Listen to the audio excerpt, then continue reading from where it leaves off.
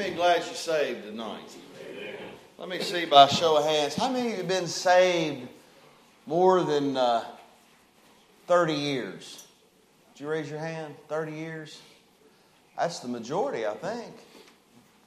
All right. How many of you have been saved less than 15 years? You've been saved less than 15 years. Less than 15? All right. Great. And how many of you know you've been saved? Would you raise your hand? Good. I don't know. I feel like laughing a little bit tonight. Adam, I think y'all have heard this, but Adam was walking around the Garden of Eden feeling very lonely. And so God asked Adam, "What is wrong with you?" And Adam said he didn't have anyone to talk to. And God said he was going to give him a companion, and it would be a woman. And God said, "This person will cook for you and wash your clothes, and she'll always agree with you. Every decision you make, she'll agree with it. She'll bear you children. She'll never ask you to get up in the middle of the night to take care of them. She'll never nag you. She'll always be the first to admit when she's wrong. When you've had a disagreement, she'll never tell you she's got a headache. She'll freely give you love and compassion whenever you want it." And Adam asked God, "What would a woman like that, what would that cost him?" And God said, "An arm and a leg." And Adam said, "Well, what can I get just for a rib?" And the rest is story, ladies. It's the rest of the story. And the rest is history, ladies. Now that's a joke. So if any of y'all get mad at me, that's on you. Amen? That's just a joke. What can you get for a rib? All right. Would you open your precious Bible tonight to the book of Galatians chapter 2. Galatians chapter 2. Galatians chapter 2. And talking about the marriage retreat, I would encourage as many of you to go as possible. I would go. It would be a very good time. We've asked the 3 couples that have been a part of that thing from the very beginning. Brother Dallas and Cindy will speak in a session. Brother Kevin and Missy will speak in a session. And Brother Derek and Missy will speak in a session. And I know they're going to be a great encouragement. And I don't know of one relationship that doesn't need work, doesn't need help, doesn't need strengthened. And so we know that there's going to be some very helpful things there. So make sure you sign up for that. I think the accommodations through Park Grove, $150 for both nights. If you want to make your own accommodations, that's great. Some of you might want to share some information with some folks. If you found a good place, a nice place, share that. And so we just kind of do that. The church stayed there long before we got here. So that's kind of just where the church is always kind of booked, either there or Park Towers. But there's plenty of places there. But I would encourage you to do your very best to be a part of that. If you've ever come, you need to try to come to one of them. I know it would be a great blessing to you. I want to look kind of a little bit like our theme tonight. Appreciate our theme, and I appreciate the Hoovers working on this, but to be like me in 2023. And the verse is to be conformed to the image of His Son. Now, when we talk about that, we're going to look at that in a little different way. And of course, if you know the Word of God, Galatians chapter 2, there's a very powerful passage of Scripture in Galatians chapter 2 that kind of goes along with our theme. So let's just begin reading in verse number 11 of Galatians chapter 2. "But when Peter was come to Antioch, I withstood him to the face, because he was to be blamed." There was hypocrisy going on. And that's what Paul withstood him to the face. Think about that. Paul didn't play. Paul was, to withstand Peter to the face and let him know that you're causing some problems here because of your hypocrisy. Verse 12, "For before that certain came from James, he did eat with the Gentiles, but when they were come, he withdrew and separated himself, fearing them which were of the circumcision. And the other Jews dissembled likewise with him, insomuch that Barnabas also was carried away with their dissimulation." And man, Barnabas was, he was a great encourager.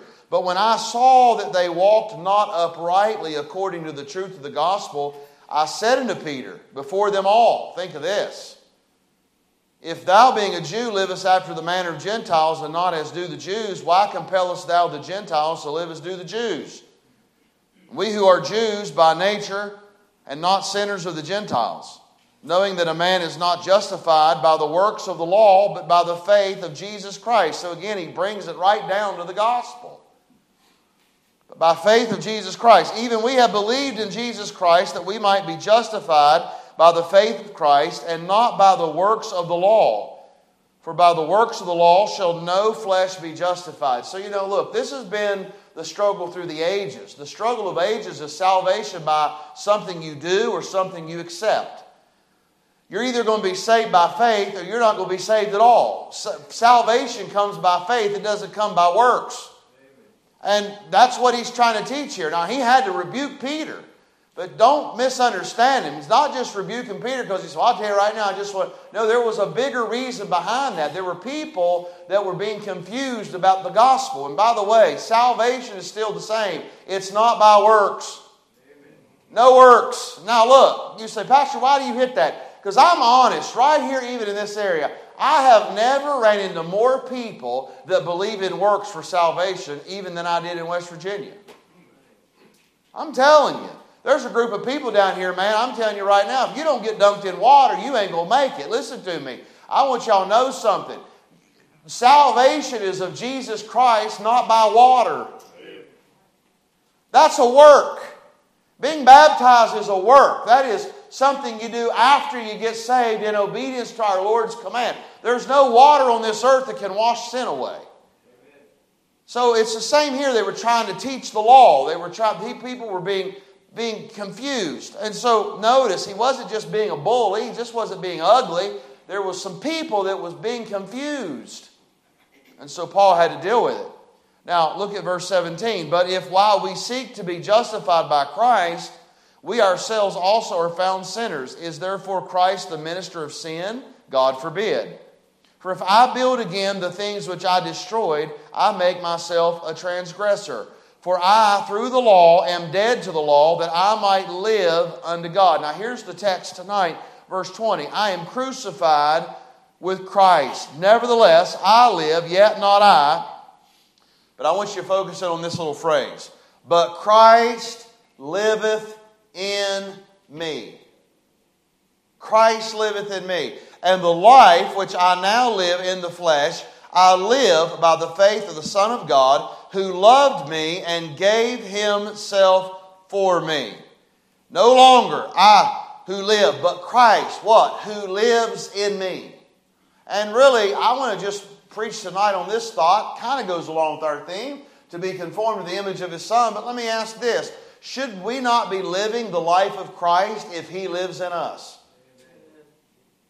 If he lives in us, then we should be living the life of Christ. That's the message. Living the life of Christ. If the Bible says Christ liveth in me, then we ought to be living the life of Christ. Right? Amen. He lives in us. And we know this. Heavenly Father, I pray tonight you'll help us, speak to us. In Jesus' name, amen. Now, after Saul met the Lord on his way to Damascus, there were three consuming desires that took hold of his life. And when you read his life in Scripture, you're going to see these three things very prevalent. Actually, the very first thing he asks is, what would you have me do? So he was extremely concerned about some consuming things in his life when he gets saved. Now, I'm going to say this. There should be some desires that should accompany our life the moment we get saved. There should be some desire changes. There should be, obviously we know our destiny has changed, our direction should change, but our desires should change. When we get saved, there are certain things that we might not have wanted to do, we now do, we want to do. Things we wanted to do, we don't want to do anymore. We understand that. When the Spirit of God comes into our life, he reproves us. Now, we find here, though, I believe some things that he was consumed by with all of the days of his life. And by the way, he died still believing these things. These things still consumed his life. Number one, I believe this. to know Christ. I believe that was one consuming desire of the Apostle Paul, to know Christ. How do we know that? He said that I might know Him better. And he lived his whole life, what? To know Christ. His whole life was about the Lord Jesus Christ. I mean, that's why his life was taken. History tells us that the Roman Empire took his life because he was a follower of Christ. That's why he was jailed. That's why he was in prison.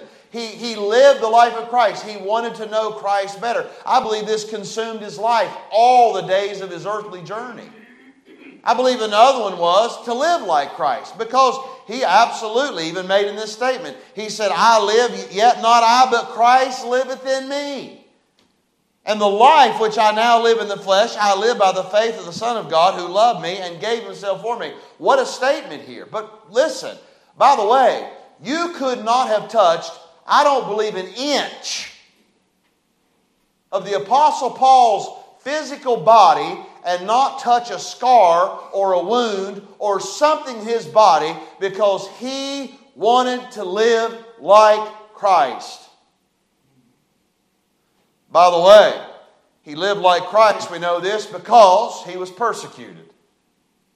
We know the Lord Jesus Christ was persecuted. So we know that the Apostle Paul wanted to know Christ. He told us that. His life was consumed by that desire. We know that he wanted to live like Christ. We see that his life was consumed by that desire. But then I'm going to say one other thing that is truly, I believe, if you read the Scripture and you read the life of Paul, there was one other consuming truth, one other consuming desire in this man's life, is this Christ that he wanted to live like, and this Christ that he wanted to know better. He wanted to make sure to make Him known to everybody he came in contact with. Now, here's where we're failing. I talked about this a little bit on Sunday night. Now look, I'm not against knocking on doors. We need to still have a presence in this community. I'm not against that. But I'm going to tell you, it's not as effective as it was in the 70s. Why? People don't answer their doors like they used to. People are scared to answer their doors. People are busy. But because of the crime and the people being at home, someone come to their door, I mean, look, it's just not as safe as it used to be. I'm not saying we stop doing it, but I'm going to tell you what's always been effective. Always been effective has been one-on-one, building relationships with people. We letting people know we care, and we have a burden for them. We take an interest in them. We invite them to church. We talk to them about their spiritual condition. We're not preaching to them all the time. We build friendships with people. We're good to people. We have a concern for people. I'm going to tell you something right now. We will have a desire to make Him known to people like that if Christ lives in us. That's the most effective way. If every couple in this church would get a burden for another couple, if every individual would get a burden for another individual, and just do your best to personally, one-on-one, try to help that person come to the Lord or even get interested in church, you'd be shocked how fast churches in this church would grow. And by the way, this day and age, it's even easier than ever. We can do everything by text.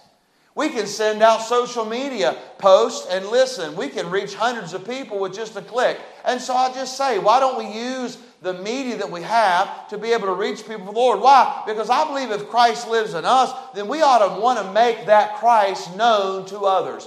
I think sometimes people think, oh, that's the missionary's job, that's the preacher's job. But do you know, you're running into people that a preacher and a missionary might not ever meet. And we've got to be consumed with the fact that we ought to want to make sure that the Lord Jesus Christ is known to others. One has reached a high degree of consecration when Christ lives in him. So if Christ lives in us, I believe there will be certain things that will accommodate us. I think there will be certain things that will be true. And I want to just mention a few of them tonight that I've jotted down. Number one, I believe if Christ lives in us and we're going to live the life of Christ, I spoke about this a little bit on Sunday night, but I believe we will have compassion for the crowds. Why? The need of the multitudes moved the Master. I read this last week. I read it this week on Sunday night. Look, when the Bible says when he saw the multitudes, he did what? He had compassion on them. So we know He had compassion on them again and again and again. And so we know so many among us, so many in the crowd, they're sinful, they're wicked, they're wayward, they're careless, they're thoughtless, they're hurting, they're drifting through life. You don't have to look very far in the crowds and see this. And we ought to have compassion on these. Doesn't matter what social rank they are. Doesn't matter what color of skin they have. Doesn't matter whether they're an American or a foreigner. Doesn't matter. Doesn't matter if they're rich or poor. Jesus Christ died to save them all, and we ought to have compassion on all people. I want to tell y'all something. This church will not be the church that it should be if we only limited our love and our ministries to a certain group of people. Now, I understand dynamics and culture and things. I understand all of that. And I know some people are more comfortable in certain areas. I get all of that. But I want you to know something. Our ministries are open for everybody. I want you to know I believe that's biblical because the Lord Jesus Christ died for everybody. And when you go into a crowd, you can't just pick out certain people in the crowd. He had compassion for the multitudes. And we live in a day now where, yes, our country, by the way, I'm not being political, I'm just being honest. People who come in our country, they ought to come in our country legally. But to be honest with you, if they're here, we might as well go ahead and try to reach them for God. I mean, they're here. And I'm sure there's a whole lot of illegals that we've run into and talked with. And look, the Lord loves them whether they're legal in this country or not. He died for the crowds. And so I want you to know, we understand, if they need a Savior, they need a shepherd, they need a Lord, they need a master, they need guidance. Look, Christ longs to be all of this and more to everybody. So if Christ lives in us, we ought to have a compassion for the multitudes. Number 2. Now this one's tough. But if the Lord lives in us and we're trying to live the life of Christ, we're going to love the unlovable. We're going to have a love for the lost that people don't really understand. I'm going to be honest. You think about these dear missionaries that leave the comforts of their home and the comforts of this country and go across the foreign field. Yes, I know they love the Lord, but when you speak to most of them, they love the people there. You know one of the most wicked places in all of the world? England, right? Would Brighton be a very wicked area? Very wicked area, Brighton, England. And there's young men there now from Crown trying to serve the Lord. But look, you say, well, how can you love? The only way we can love lost people and people that are unlovable is if Christ lives in us. He'll help us to love the unlovable. I know I've shared this with you on numerous occasions.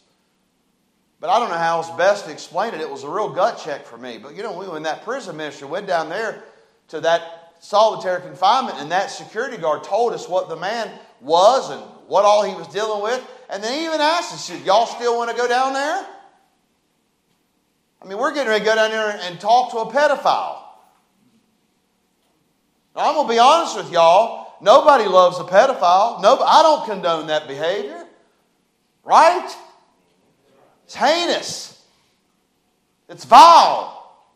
And I'm going to tell you something right now. I believe people like that, if they don't get saved, I believe there's a special heat in hell for people like that. I believe there's certain degrees of hell. And I'm going to tell you something right now. That is nothing but unfathomable. But the truth is, he asked for someone to come and talk to him about spiritual things. And I'm going to be honest, it was a gut check. But you know what? Me and Fred never balks. Yeah, we'll go down. I mean, why? I'm not saying that in a spiritual way. I realize this. The Lord died for him just like he did me. But I'm telling you right now, if we're going to love the lost, why? It's only because Christ did love the lost. And he lives in us. He'll help us love the lost. I think it will be true in our lives. We hear him saying, I lay down my life for the sheep. He stated the Son of Man has come to seek and to save that which was what? Lost. He didn't come to seek and to save people that were clean. He came to seek and to save vile people. Which we were, right? See, it took his death to complete the way of salvation for sinners. But because his love, For the loss was so great, He made the sacrifice. And by the way, look, we're even in a place today where it's even hard for us to sacrifice for people in our own family. Much less lost people. I mean, I want y'all to think about that a minute. I mean, we live in a day now where hardly families will even sacrifice for families. I mean, children won't even sacrifice for their parents. But the Lord's asking us to love sinners. I mean, people that don't like us. And to love them. That sounds a little tough, doesn't it? And it does. It sounds very weird. But not if Christ lives in us. By the way, you know who was an enemy of God when He loved us? I was. When He went to the cross, He was dying for the very ones that was putting Him on the cross. And Christ loved them. He loves the lost. And if He lives in us, we will also love the lost. And I'm going to tell you, we will seek, we want to see them get saved. I'm going to be honest with y'all and be very human here with y'all. Y'all ready? There's certain people I ain't crazy about. Y'all shocked? There's certain people, I could name them right now, some of them.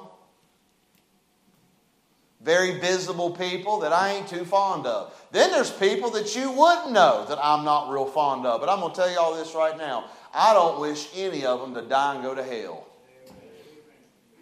I don't wish a one of them to die and go to hell. Do I think there's some bad people out here? Yes. But do I wish that any of them die and go to hell? Absolutely not. We ought to have a love for the lost. And I'm telling you, even if they're our enemies. And by the way, lost people are going to see things different than us. They're blind, so we shouldn't expect anything different. But that's why we ought to love them, because Christ loved them. Because if Christ saves them, you know what? They'll see things like us. He'll open their eyes. Number 3, I think this is important. I think if Christ lives in us, like He says here, I'm crucified with Christ, nevertheless I live, yet not I, but Christ liveth in me. That is a dogmatic statement. The Apostle Paul said, Christ liveth in me. So if Christ lives in him, he was living the life of Christ. And I want you to know, I believe that we will have sympathy for the saints. The household of faith. If we're going to love the lost, and by the way, that is a divine work of God through the work of Holy Spirit. Sometimes that's hard to do, but I'm going to tell you something right now. It ought to be easier to love the household of faith. Y'all love your church family? You ought to. We ought to. We ought to love one another. We ought to have sympathy for one another. Jesus had great sympathy for, look, the sorrowing. When the Lord saw that widow of Nain, what did He do? He followed her. And the casket contained the dead body of her only son. But his soul went out to this lady. And with the deepest of sympathy, He restored this son back to life. He had sympathy. It moved Him to action. Think about this. Think about Mary and Martha. I love that. And by the way, they rebuked Him. They rebuked the Lord. They were in their sorrow, but they had lost their brother. Their brother had died. And the Bible said they were weeping and wailing. He had been dead for several days. They had asked for Jesus to come. Well, Jesus is always on time. But He was 3 days late, right? According to Mary and Martha. But look, when He seen them, what did He do? He was moved with compassion. And that's the verses of the children. No one ever puts that in context. But what is the shortest verse? Jesus wept. There's a lot in those two words. It was in this context. He loved Mary and Martha. He was hurting for them. And the Bible said the Son of God, it moved so much. He had such sympathy for those two women, even though they rebuked Him. Said Jesus wept. You know, there's a lot in those two words. Y'all know tears have a voice. Tears talk. Sometimes tears talk more than words. And everybody understands tears. And when the Lord Jesus wept, I'm going to tell you what He did. He showed that His heart and His life and his most inward being was moved by love for these two women. He wept over the grave of their dead brother. He wept with them. And then we know what he did. He called Lazarus from the dead. He raised him from the dead to live again. So I want to say, I truly believe if Christ lives in us, we will have sympathy for the sorrowing, and we will do what we can to seek to help find comfort and to give them comfort. Can I give you another way the church will grow? I've got news for everybody. Y'all are probably not shocked, but not everybody comes to this church to hear your pastor preach. That's not what attracts them here. Y'all understand that? You ain't going to hurt my feelings. I said it. A lost person out there ain't interested in coming here and hearing it. You know what they're going to think? I'm going to tell you right now, that preacher's he's going to just preach to me, and he's going to judge me, and he's going to make me feel bad. That's what lost people think. Well, I tell you right now, I'm not going to come to church in a bunch of holier-than-thous. Right? That's what they say. But you know what speaks louder than that? When they come into a group of people that loves them and cares about them. You know how our church is going to grow? They don't care what we know till they know that we care. That's why funerals, hospital visits, people that are sick, people that are going through rough times, cards, calls, people that care, just all of that matters. Why? People know you care.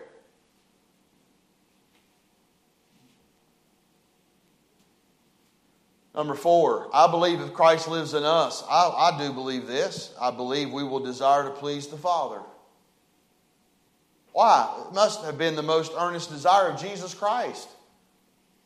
What did he say in John 8:29? He said, I do always those things that please him. Think of that. I do always the things that please him.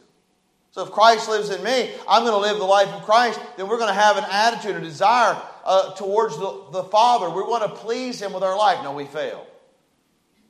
It ought to be our desire. The Lord Jesus Christ, he pleased his Father with his attitude toward life. He pleased his Father with his love toward time and eternity. He pleased his Father by going to the cross and through his death. He pleased the Father. That was his concern. So if this Christ liveth in me, then we know that we're going to also have that same desire to be conformed to the image of his Son. Christ liveth in me. If Christ lives in us, then we should strive earnestly and always to please our Father in heaven.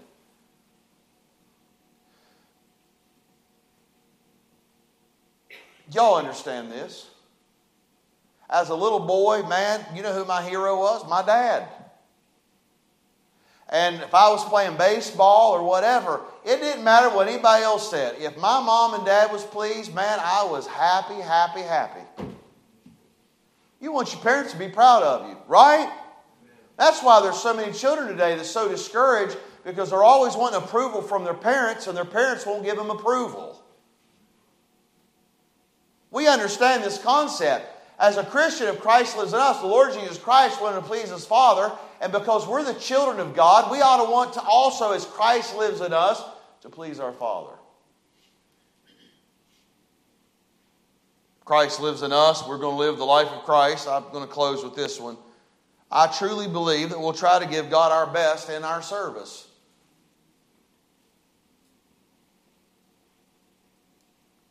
I think the Lord Jesus gave his best in service every day for the good of the people, but more than that, he gave it to the Lord.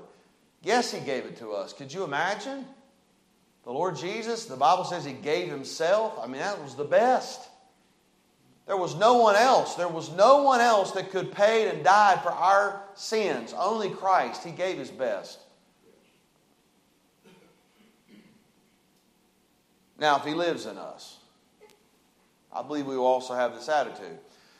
I'm going to close here in just a minute, and yes, you are going to get out early tonight. And all God's people said. Oh. Y'all acting awful spiritual all of a sudden. I think the only one that said amen was Clay. Amen. Nah. Brother Clay, I'm picking. He didn't say nothing. If my sister's here, she would have said it. Amen. Picking on her too.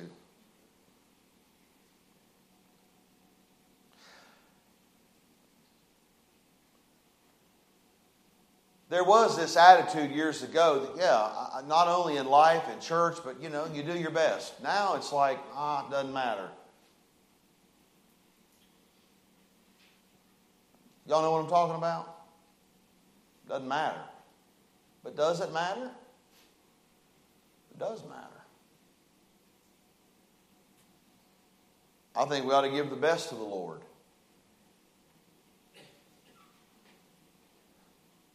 That's my philosophy even around here.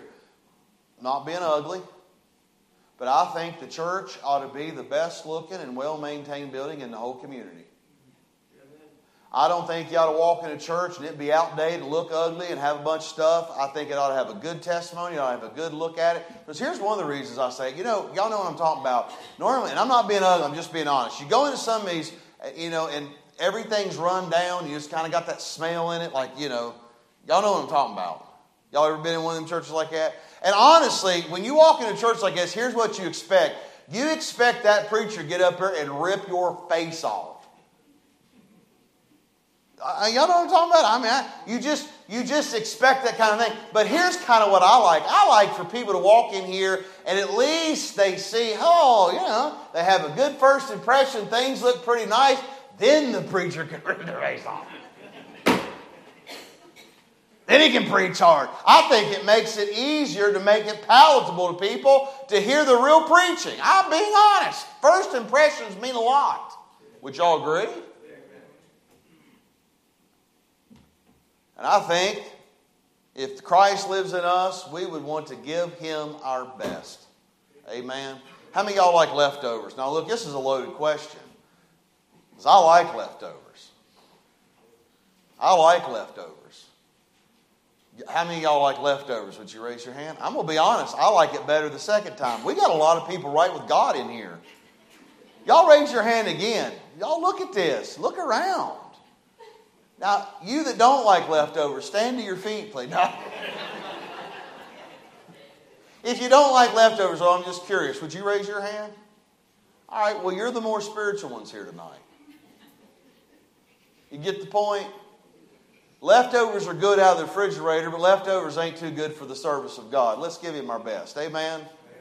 And I believe the Lord Jesus gave us His best. Let me see that again. How many of y'all like leftovers? I want to see.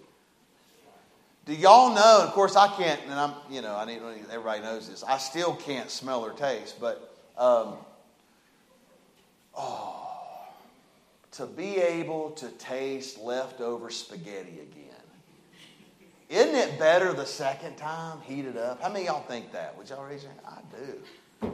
Y'all pray for me that I get my smell and taste back.